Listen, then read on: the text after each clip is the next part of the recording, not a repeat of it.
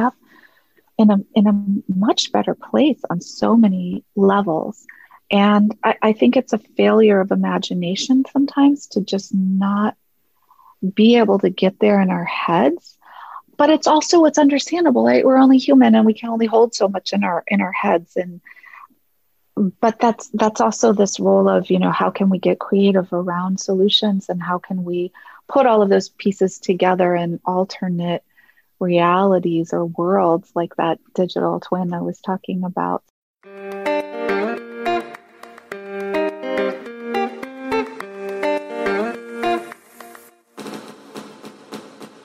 Are you ready to be the change you want to see in the world? Are you ready to make choices that have a positive impact on your daily life, your community, and the planet? You are in the right place. I'm Anne-Therese Gennari. And I'm Robin Shaw. And this is the Hey Change podcast.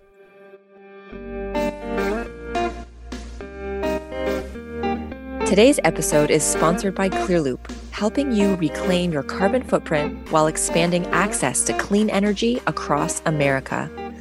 Did you know that offsetting your carbon footprint with clean energy investment can be a tool for social and environmental justice? Clearloop is changing the game when it comes to reclaiming your carbon footprint. They are building new solar projects in areas across America with the dirtiest grids, transforming the health and economic well-being of communities that have, until now, been left behind. Clearloop works with brands big and small who want to reclaim their carbon footprint. But for a limited time, they are offering offsets to individuals. I've offset a year's worth of my carbon footprint, and now you can too. Join me in helping Clearloop reach 1 million watts of clean energy at their first project in Jackson, Tennessee. Hey Change podcast listeners can go to clearloop.us through the month of June and get your name on a solar panel. Go to clearloop.us or check the show notes and let the sun shine in. Dr. Julie Pullen is a climate scientist using advanced computing technology and open source software to quantify climate risk in the financial sector and beyond. With a background in Earth system prediction and complex systems, Dr. Julie brings a unique perspective as an oceanographer and former engineering professor holding leadership roles in academia, nonprofit, government, private sector, and scientific societies. Her work catalyzes sustainable investing in climate solutions and women-led ventures, and our conversation with Julie is nothing short of empowering. I got to know Dr. Julie through her work with Women Power Our Planet, an organization she co-founded that channels the financial power of women as an impactful climate solution. I am so inspired by Dr. Julie's quiet power. She has an amazing understanding of complex systems, and her passion to empower women is contagious. And Therese, what are some of the gems you're taking away from this conversation? Oh dear, there are so many. I feel like just talking to Julie is so refreshing because here's a woman in the climate field who's so knowledgeable and so smart, yet so eager to share whatever she knows with the world. She really understands the importance of connecting with everyone and sharing what we know and sharing what they know, the scientists, so that we can actually all be on board of co-creating a new kind of world. How about you? Yeah, I was really struck with her emphasis on community and doing this work together, as well as trusting the science and being open to learning and really understanding what's going on here so that we can make the necessary changes to create a better world for ourselves and for everyone. She's so open-hearted as well as absolutely brilliant. I'm really excited for everyone to get to know Dr. Julie through this conversation. So get ready for some deep, amazing learning with Dr. Julie Pullen. Let's dive in.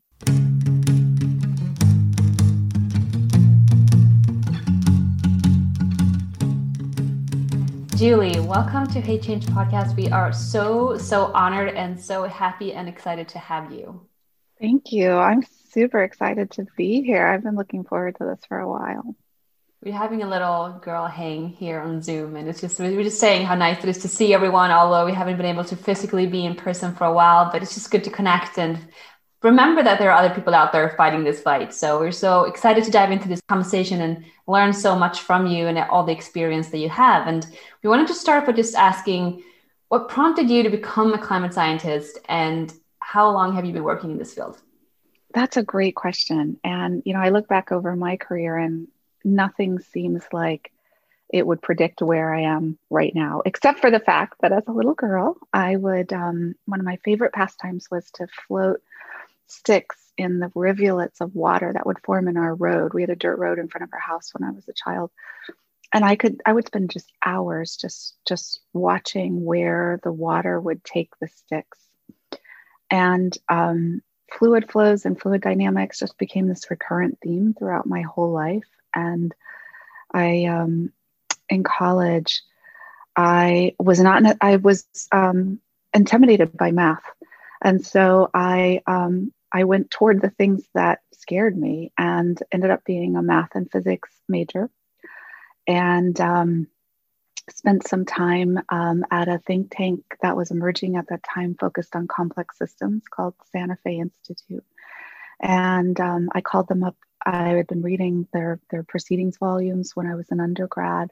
I called them up and said, I love what you're doing. How can I get involved? And they said, well, you're the first undergrad who's found us. How would you like to be our first undergraduate intern?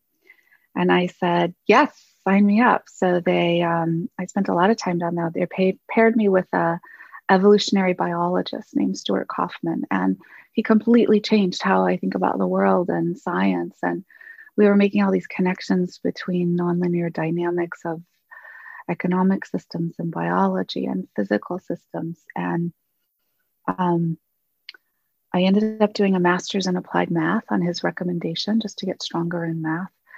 And ultimately went into the fluid flows that have been like in my heart for a long time, which was to do a PhD in oceanography.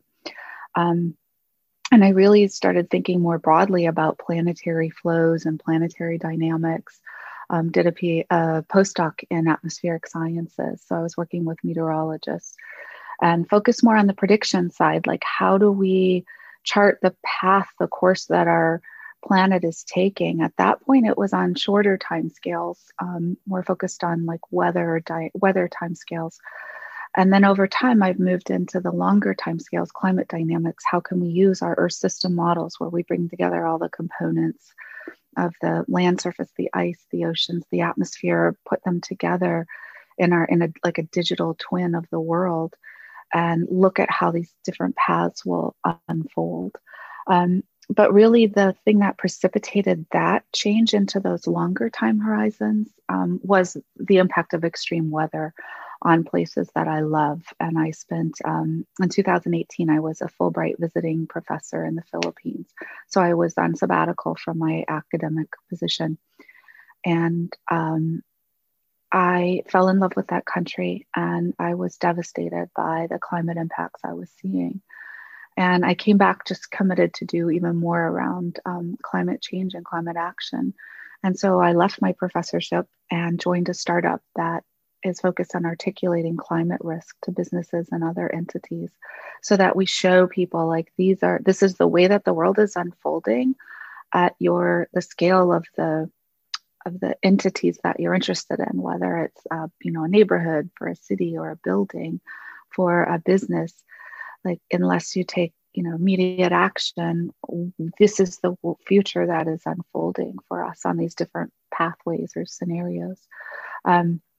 So it's very much focused in tech. It's using high performance computing and bringing together a lot of my skill sets, and focused on articulating a path toward more stronger, more powerful climate action for a range of different organizations and entities. So that's my journey. Well, I feel like you probably left out a lot there too. But one thing I really want to ask you right away, because I think it's a very interesting thing for me.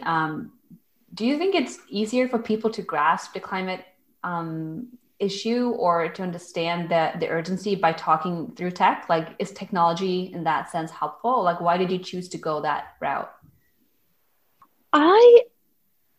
So I think that I've always been drawn to the potential of this idea of having like a parallel world that we're able to simulate potential outcomes. And, increasingly I'm drawn to adding these other layers in around like the social systems and the economic systems. So, it's not just the planet in isolation and its own, ecosystems and dynamics, but it's really the interplay with the socioeconomic factors as well that will determine outcomes and how things play out. And I think it's that, for me, it's been that, well, these are inherently complex systems, but also those feedback loops, whether they're tipping points in the Earth system itself, or they're tipping points in the social economic systems, but these are like inherently intricately intertwined. And so being able to conceptualize that can be hard for our brains, but we can mirror that in the digital realm. And I think it's that appeal, which really almost has like a creative flavor to it. It's not just it's not linear. It's highly nonlinear. And I was at the time I was at the Santa Fe Institute. That was the time that a lot of the tools that enable us to do artificial intelligence, machine learning, they were developed at that time in that place. So I was around the people and the ideas that became the genesis of all of these, data mining techniques that we're using now across a range of different fields, and that have really lifted up tech to enable it to be what it is today, that connects us all together. And so I think that unfolding of that tool set and how it's has the potential to really contribute even more in terms of helping us understand how our choices and societal actions will shape the planetary trajectory, I think is a really powerful tool to bring to bear on the dynamics.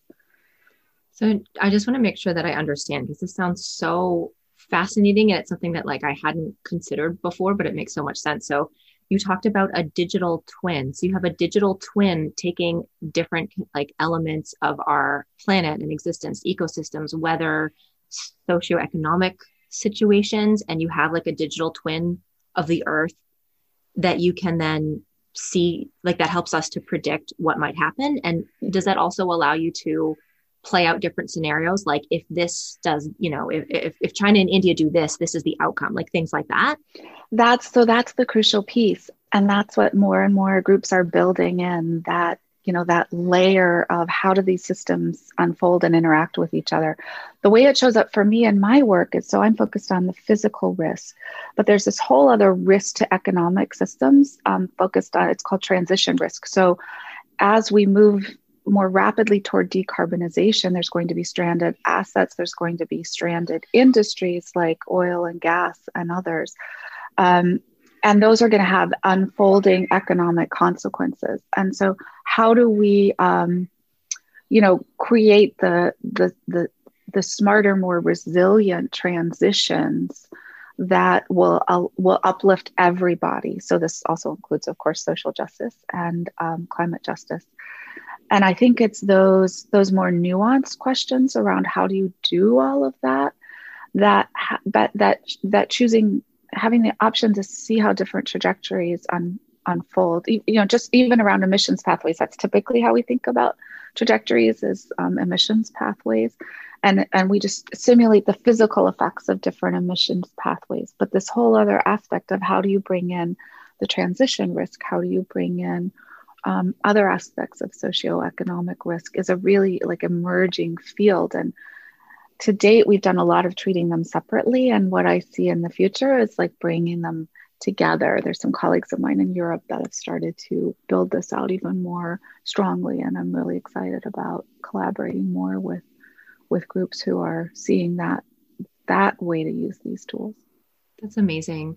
I mean, one question I would have is, do you see a lot of diversity with the people that you're working with? Like, is there a lot of women in the field? Do you see people of color who are in these positions and, forecasting and, relaying the information that you guys are coming up with?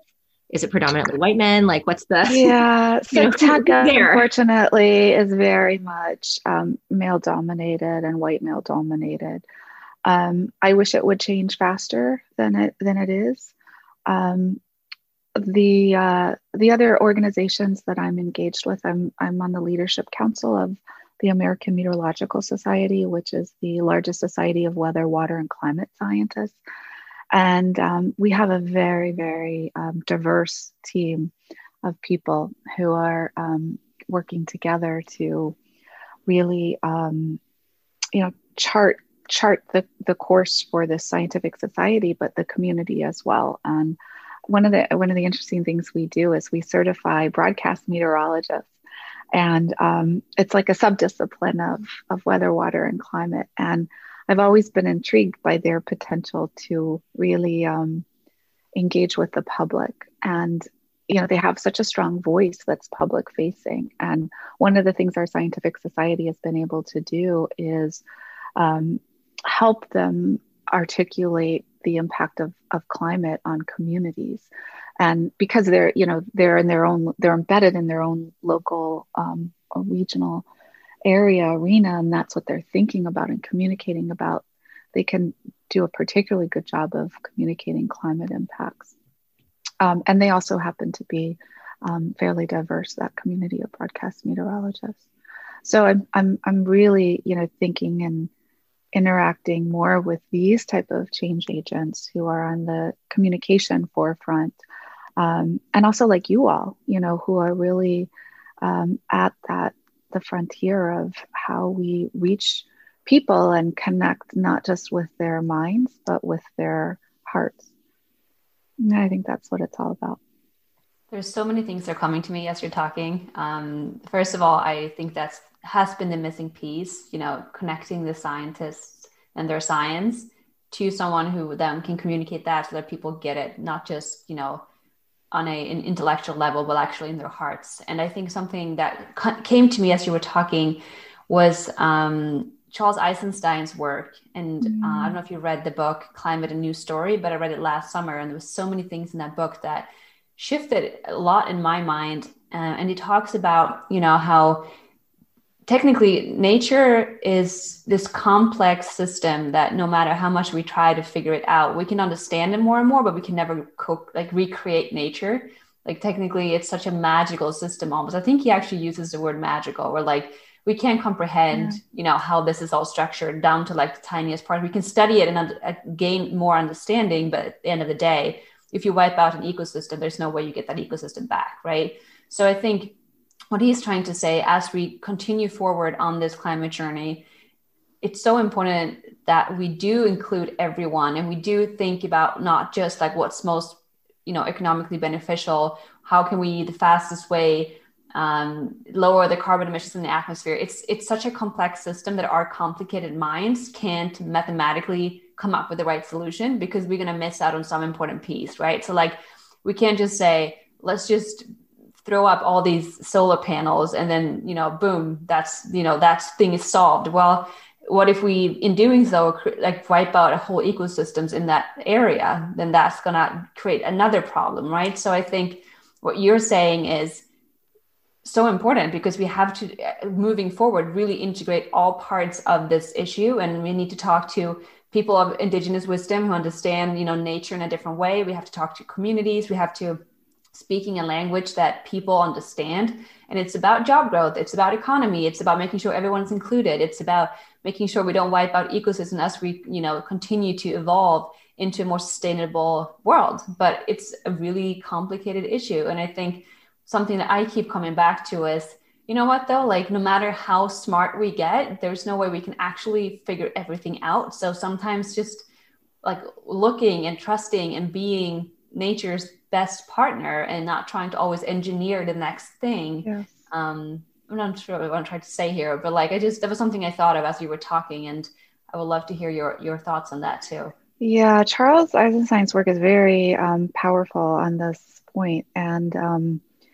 what you expressed really speaks to one of the concepts in complex systems nonlinear dynamics is emergent properties, that the whole is so much more than the sum of the parts, and these interactions that we can strive to represent in our digital frameworks, but we'll always be missing some things.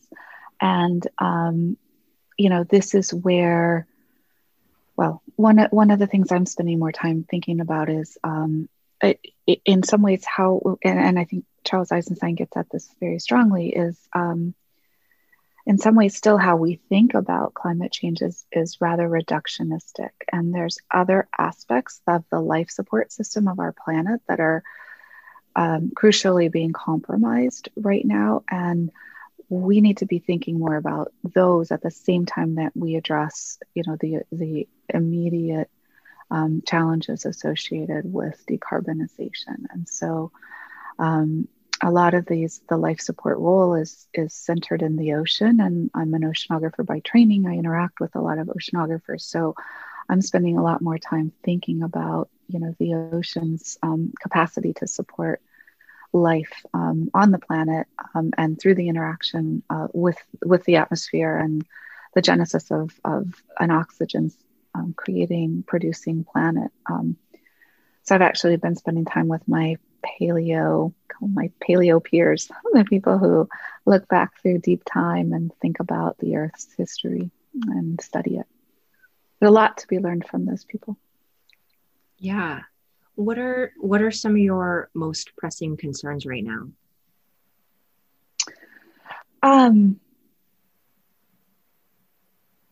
So I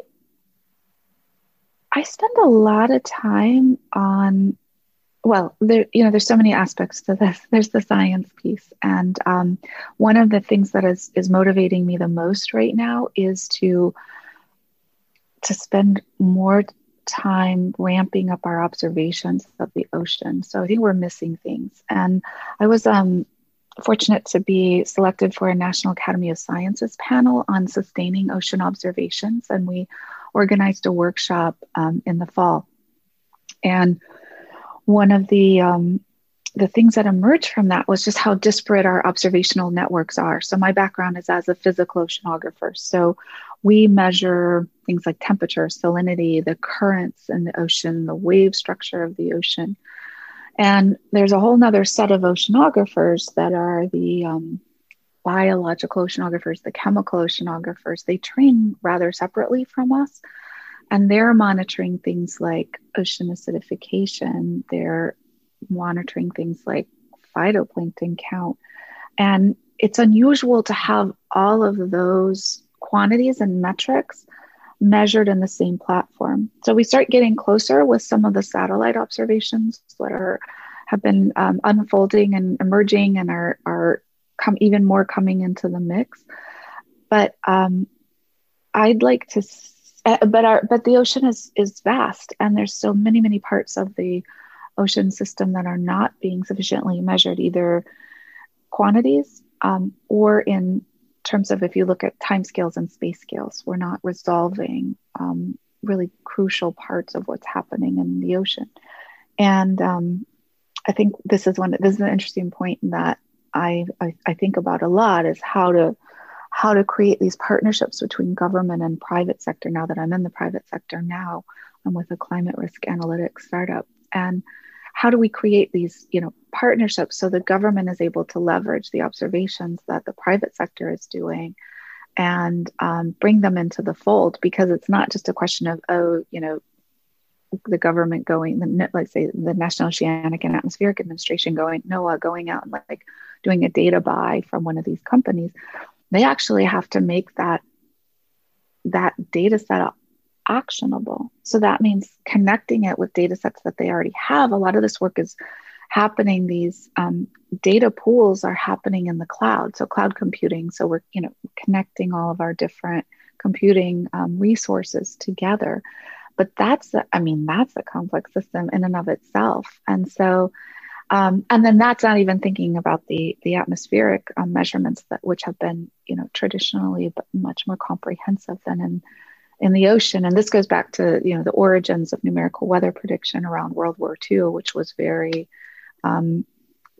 tactical, so there's been a lot more investment in weather, understanding weather, than there has been in the ocean to date.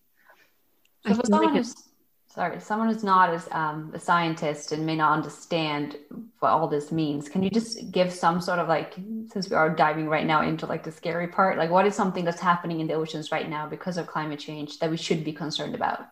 Right. So we are experiencing heat waves in the ocean, and until rather recently, we never had those, and they're in all basins now, and they're the equivalent of our land-based heat waves that we experience as people, but because the ocean is experiencing, it's less well measured.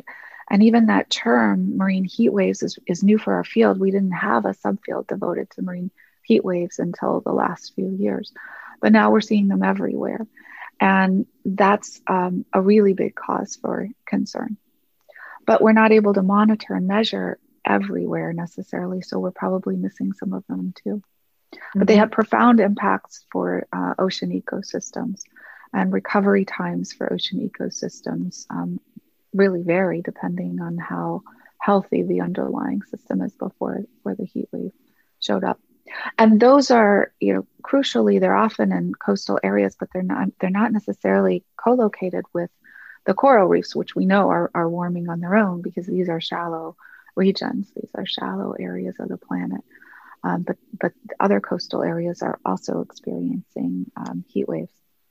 And for someone who doesn't understand that, because it might be like, well, okay, it's really sad that oceans are dying or heating up, but that just means that I can go swimming in different parts of the world. But the connection there is like, as oceans warm up, it really directly affects our weather patterns. And that is why we're seeing more extreme storms and more heavy rainfall and like. That's exactly right. So It supercharges our tropical cyclones that show up as hurricanes in the Atlantic and typhoons, we call them, in the Pacific. So these warmer waters just in and of themselves are not just impacting ocean health, but they're impacting exactly our weather patterns as well. And the ability of, ultimately that's going to compromise fisheries and other parts of the ecosystem that people rely on for their livelihood and their food supply, which we're already seeing in various places, but it's just going to be more widespread. Yeah.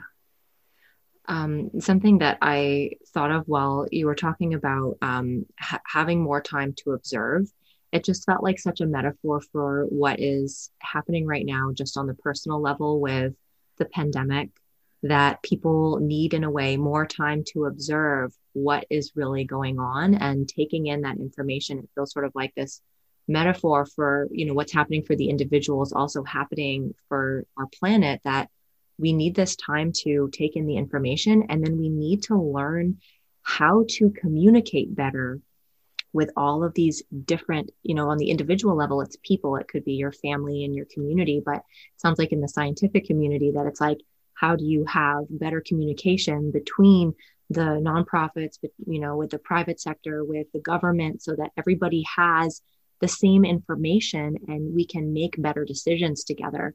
And, communication is not easy on the individual level. So I can only imagine how challenging that is in such a big scale. Is there hope for us? Well, so what you're speaking of is that role of bridging across communities, which is something that I've been coming into way more recently, in a much more intentional way. I mean, I've always been really keen on service to the community. My graduate students, I continue to support them and write letters for them and stay in touch with them, but also service to scientific society, service to nonprofits. I'm on the board of a nonprofit called the Waterfront Alliance, where we advocate for climate resilient cities. And we represent 1,000 groups in the New York, New Jersey area that have a stake in the waterfront. I'm very excited about what this group is doing with its climate communications. And this bridging across those different entities, I think, is going to be even more crucial as we create these more like intentional connections. A colleague and friend of mine, who you may know, Ayanna Johnson, co-edited a book called All We Can Save. And it's one I highly recommend to everyone. It's really spotlights women's voices in the climate crisis. And So it's contributions from a range of different women and in a range of different fields and walks of life and life experiences. And one of the things that she always talks about is building community around climate solutions. Like that's where it's all about. And the thing is like, we can't just build community like as a side hustle, you know, like we have to actually make this central to our being and identity. And I'm in the process of more like a much deeper shift into that. And I'm really curious to see where it leads me. So the other thing you touched on, which is a large part of this, is especially as we find ourselves in all the changes wrought by the pandemic, is processing the grief and loss. And so, you know, I think we have a fair amount of societal reckoning on that front. But as those of us who are functioning in the climate space, we also, you know, contend with that on practically a daily basis. And there's a lot there, you know, there's a lot there. And as climate scientists, I think we've been holding that inside ourselves for a long time and, you know, having our own ways of like rationalizing around it and writing our scientific papers and, you know, handling it as individuals. And there's this stronger sense of stepping into the collective of how this processing is happening. And I see that and feel that with a lot of my colleagues, but particularly the women, you know, the people who are in the climate space right now are there because they're choosing it. And it can be pretty heavy stuff. I love you for bringing this up. And I think it kind of ties together so many things that we already talked about. One is that, and I preach this a lot, especially lately, I think it's so important that as individuals, either if you're working in this field or not, that we allow ourselves to feel the pain. Like you can't heal what you cannot feel. So like accepting the grieving and like understanding that it's terrifying that the earth is dying. It's terrifying that climate change is so, you know, present and close to us. And I think it's only by tapping into that and accepting that fear and that anger and that grief, that's the only way we can move forward. And I think trying to ignore or trying to just, you know, kind of cover it up or putting something on top of it to say like, oh, everything's fine, we'll work this out. And then I think there's this nudging feeling of like, well, everything isn't fine and we know it's urgent and like, what can I do? So I think that's the first step, and like trying to heal yourself by accepting that's okay. And then what you mentioned many times, community, like we're not alone in this. Actually, we are all in this together. You don't have to be a climate scientist like Julie to care. You don't have to be working for the government or in an organization to help solve this crisis. Like there's so much work that needs to happen. And I think starting by just reaching out to someone in your already existing community. I read a book called What We Think About When We Try Not to Think About Global Warming. And it's all about the psychology behind why we're not acting more than we are. And one thing that the book talked about was the fact that we feel like there's this barrier to action.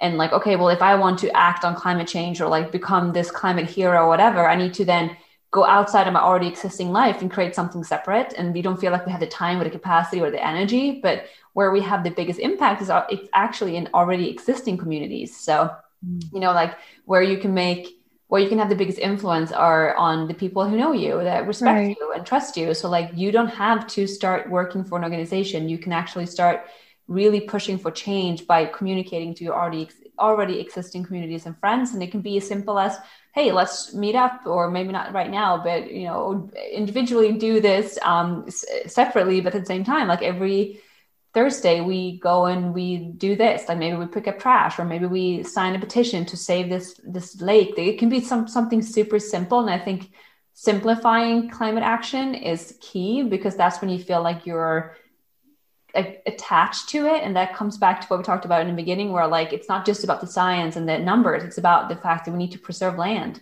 We need to love things that we still have. All we have to save, like, right. That's what that title is about. There's so much still to save.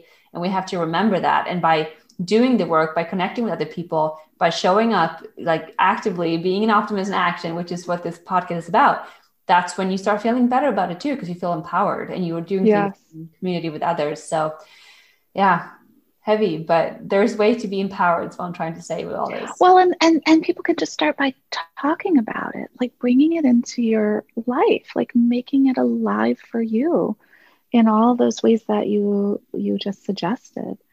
Like that's how you start, and then you just like follow your heart. Like where do you want to spend your energies? What are you drawn to? Well, who are the people that are making you feel powerful, that are making you feel engaged, that you want to be in relationship with and community with?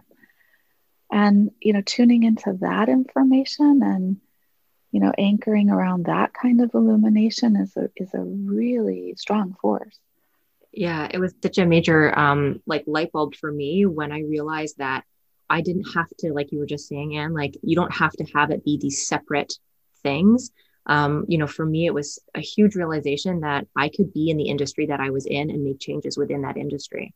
So whatever industry you're in as well, I mean, having conversations with family and friends in your community, and also the industries that we're in are the ones that are going to have to make major changes. So to know that, whatever your job may be in your day-to-day life, that there's also opportunity to influence the people that you work with and the business and then the industry as well. And hopefully, we can be part of that, bridging the different the different elements that need to be communicating with each other.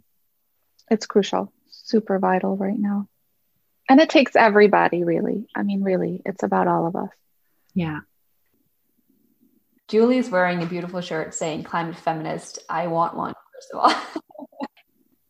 Yeah, so this is a collaboration from the nonprofit All We Can Save. So there's a book, but also the Ayana and Catherine Wilkinson set up a nonprofit, and it's a collaboration with Lingua Franca. So that's the sweater brand. So you can look for Lingua Franca and look for Climate Feminist and find them there.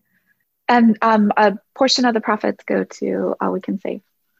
Okay, we're going to link that, everyone, so people can find this link. But on the topic too about climate feminists, you started something called Women Power Our Planet, and that's technically how we know you. Can you tell us a little bit about that organization and what you're out to do? Yes. So one of your colleagues, Don Gallagher, a model activist, and I came across each other in climate action circles, and we came together around ways to help women feel more connected with climate action. And we were both in our own individual journeys around financial empowerment. And so we created an initiative called Women Power Our Planet to help women understand that their financial agency is a really powerful lever for climate action and as a climate solution. So being able to engage in sustainable finance, which includes sustainable banking and sustainable investing. So making choices about where you put your money and how your money is being deployed. So, one of the origin areas of this is to deploy your money so that it's not propping up the fossil fuel industry. But then there's this whole other aspect to it, which is what do you channel the money toward? And so we spend a lot of time understanding and helping communicate around that landscape of investment opportunities to invest for a sustainable planet, to invest for a life-supporting planet for our children. And what we found is that there's so many women who are really become much more connected to their finances when they understand that their money can be used to create this kind of change and plan and as a action for planetary stewardship. But it's also deeply personal because there's a lot of women that have a range of different emotions around money, including how they've experienced it as a power dynamic and maybe even shame associated with money. And so it's really this interesting, like, personal, and once those personal shifts happen, often there's much more energy directed toward what that can unlock for women. And the statistics are phenomenal that the majority of wealth will be in women's hands in a very short period of time. So women really are this lever to divert the resources to create a sustainable planet. That's amazing. I've been doing a lot of work myself on my relationship to money. And one of the things I found so helpful is the sort of realization that money is just another form of energy. Currency, I've always seen it as something that's like very material and outside of myself, and realizing that it's just numbers that we've made up, and that, we're Anna and I have been talking about this. It's like we are actually channels for energy to move through, and money is just another channel. And so when you think of yourself as this conduit, it's like, okay, we need to continue to increase our circulation of energy.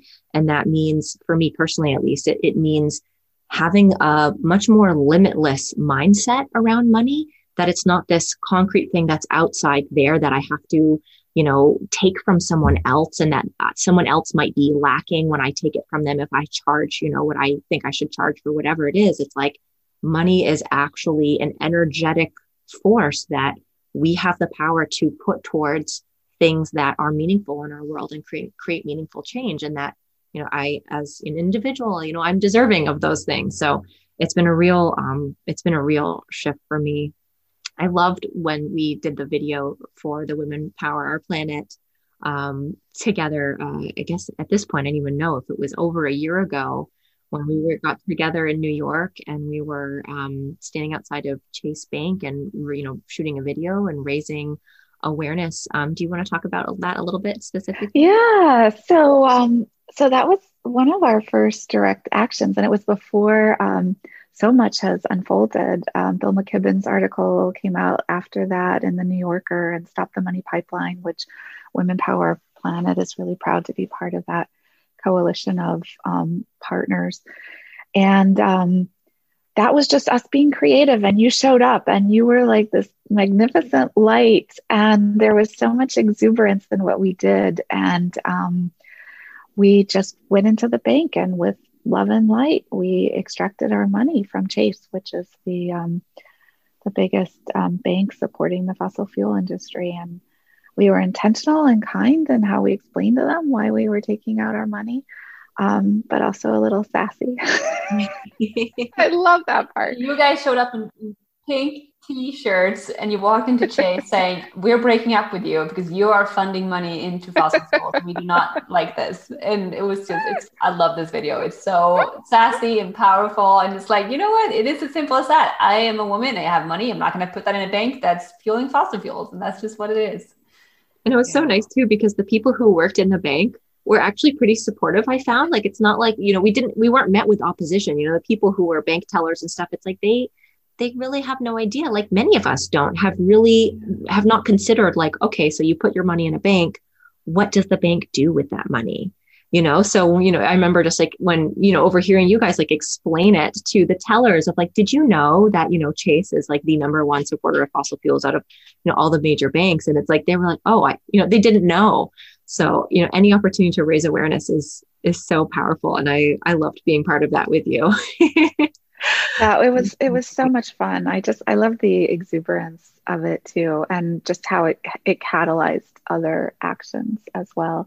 And to your point earlier about the system, right? We're embedded in the system, and it's really important to do our part to step outside of the transactional nature of things. I think an overtly focus on money tends to put us in a more transactional mindset, and it really takes away from seeing a wholer, fuller perspective of what relationships can be or are meant to be. And I think that's just a really important concept that we just keep close to us. Yeah. There's also a movement, it's really interesting, among foundations to deploy their capital now. Like, there's this whole thing about, holding on, foundations are going to be giving out money for tens of years, and they're building things. But there's actually this really interesting movement to just give the money away now, just get it out there now, because now is such a critical moment for the planet. Definitely. Now is when it's needed. And that's that whole idea of circulation. It's like Yes. when you move, it's like a body with exercise. When you move things around, you're creating movement, and you can receive more in a way when you give more. And so it's It's the flow. Yes. Mhm. Very much in flow. So what would you say to someone who's not a climate scientist, anyone, just regular person listening, what would you say are the best 3 things to do right now to be a steward of the earth and to have a positive impact on our climate and the planet? Great question. So I would say the 3 critical things are to talk about climate change. Don't make it be something that is just some sort of harrowing future that you don't understand.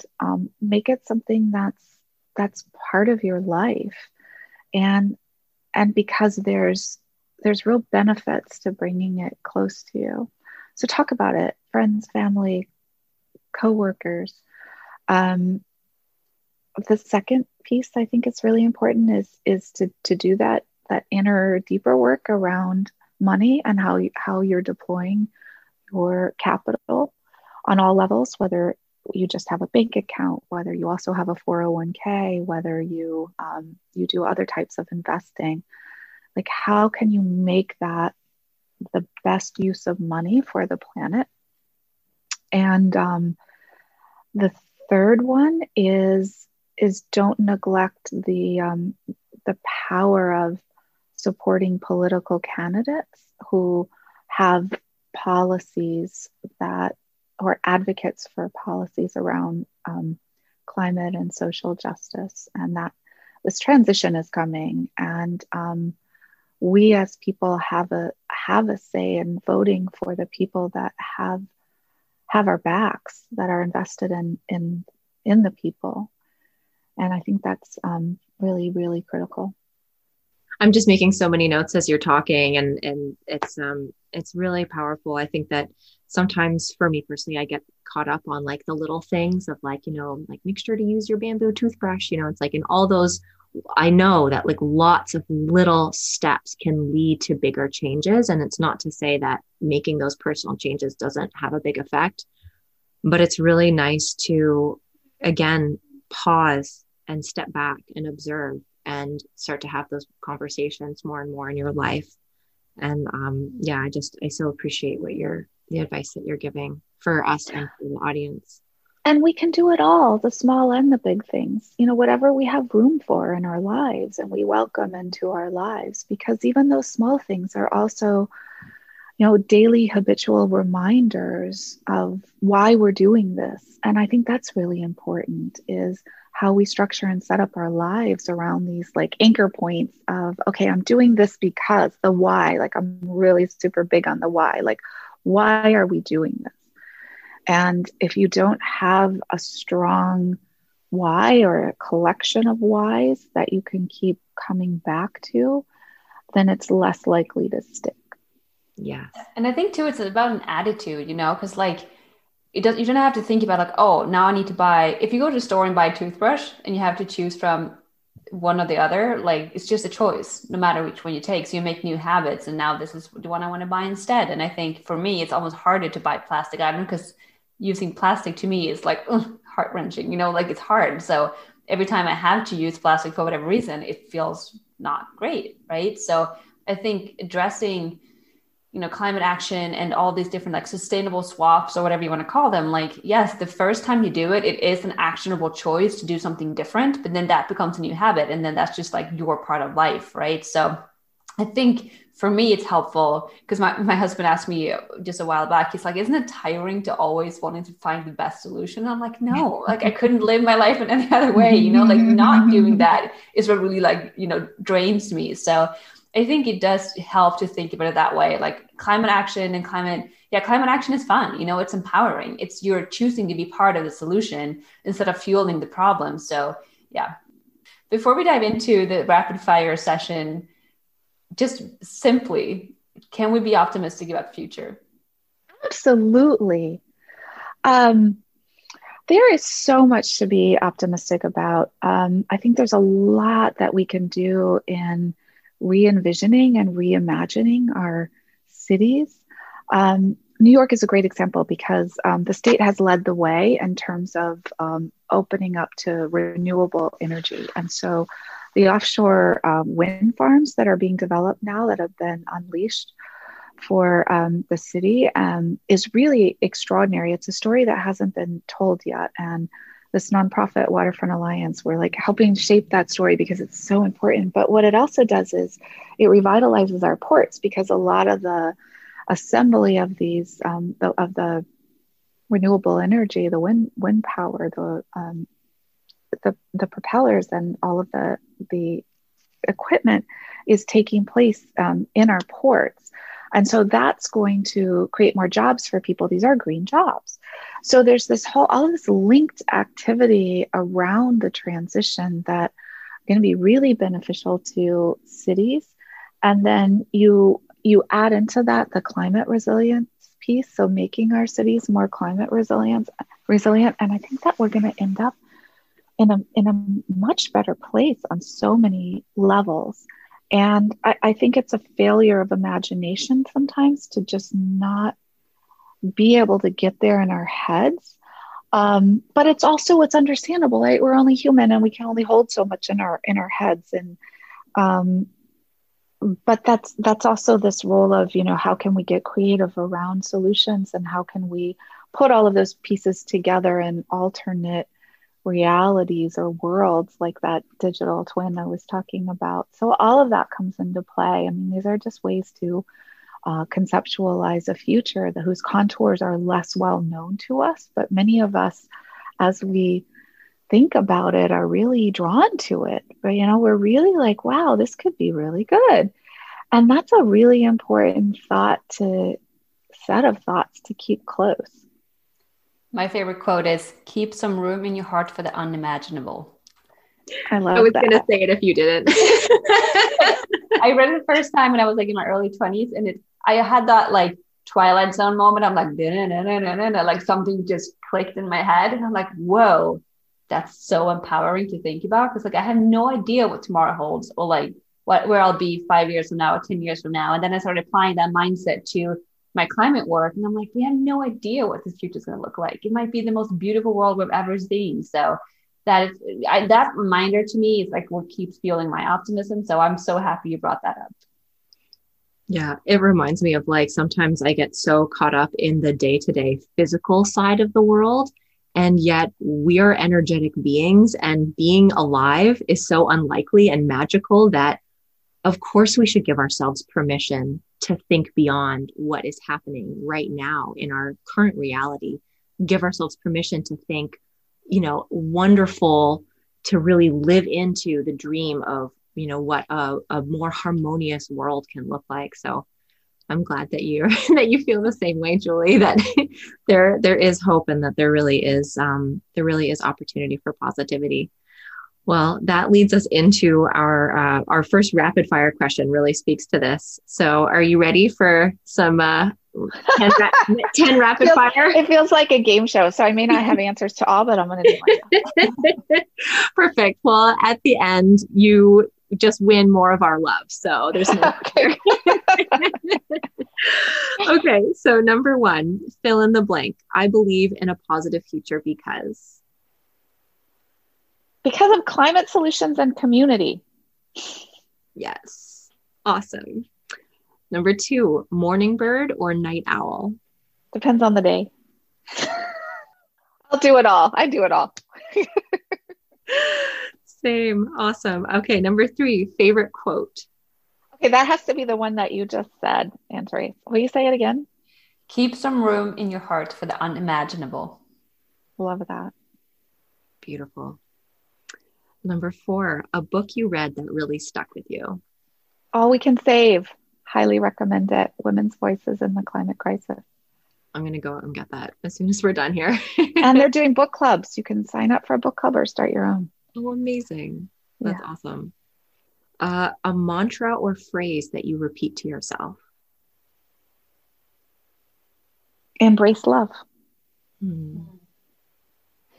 If you could instill one change in the world right now, what would that be?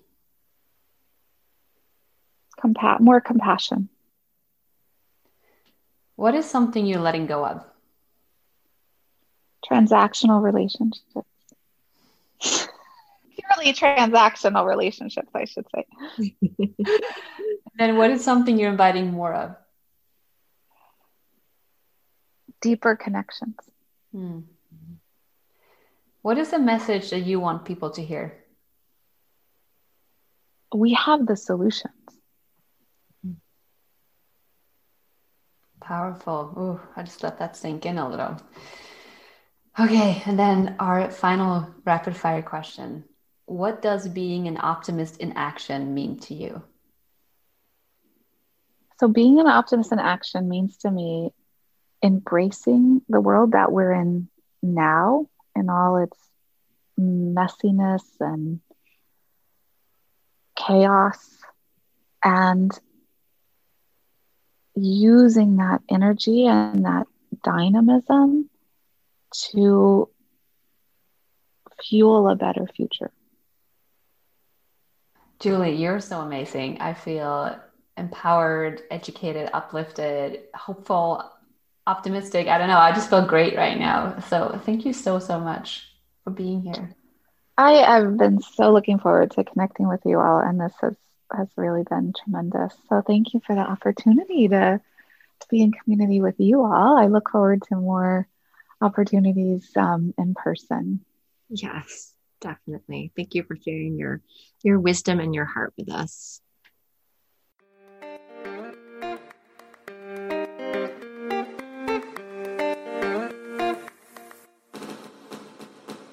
Thank you for joining us for another episode of the Hey Change podcast. If you'd like to support the show, please share this episode with friends, family, or someone in your network. Also, don't forget to give it 5 stars in the app so that we can reach more listeners just like you. We love hearing from our listeners, so please tag us when you share this episode on social media. We'd love to connect with you and learn about what you are doing too. You can find where to reach us in the show notes. Before you go, we'd like to invite you to pause and to think about this one final question. What does being an optimist in action mean to you?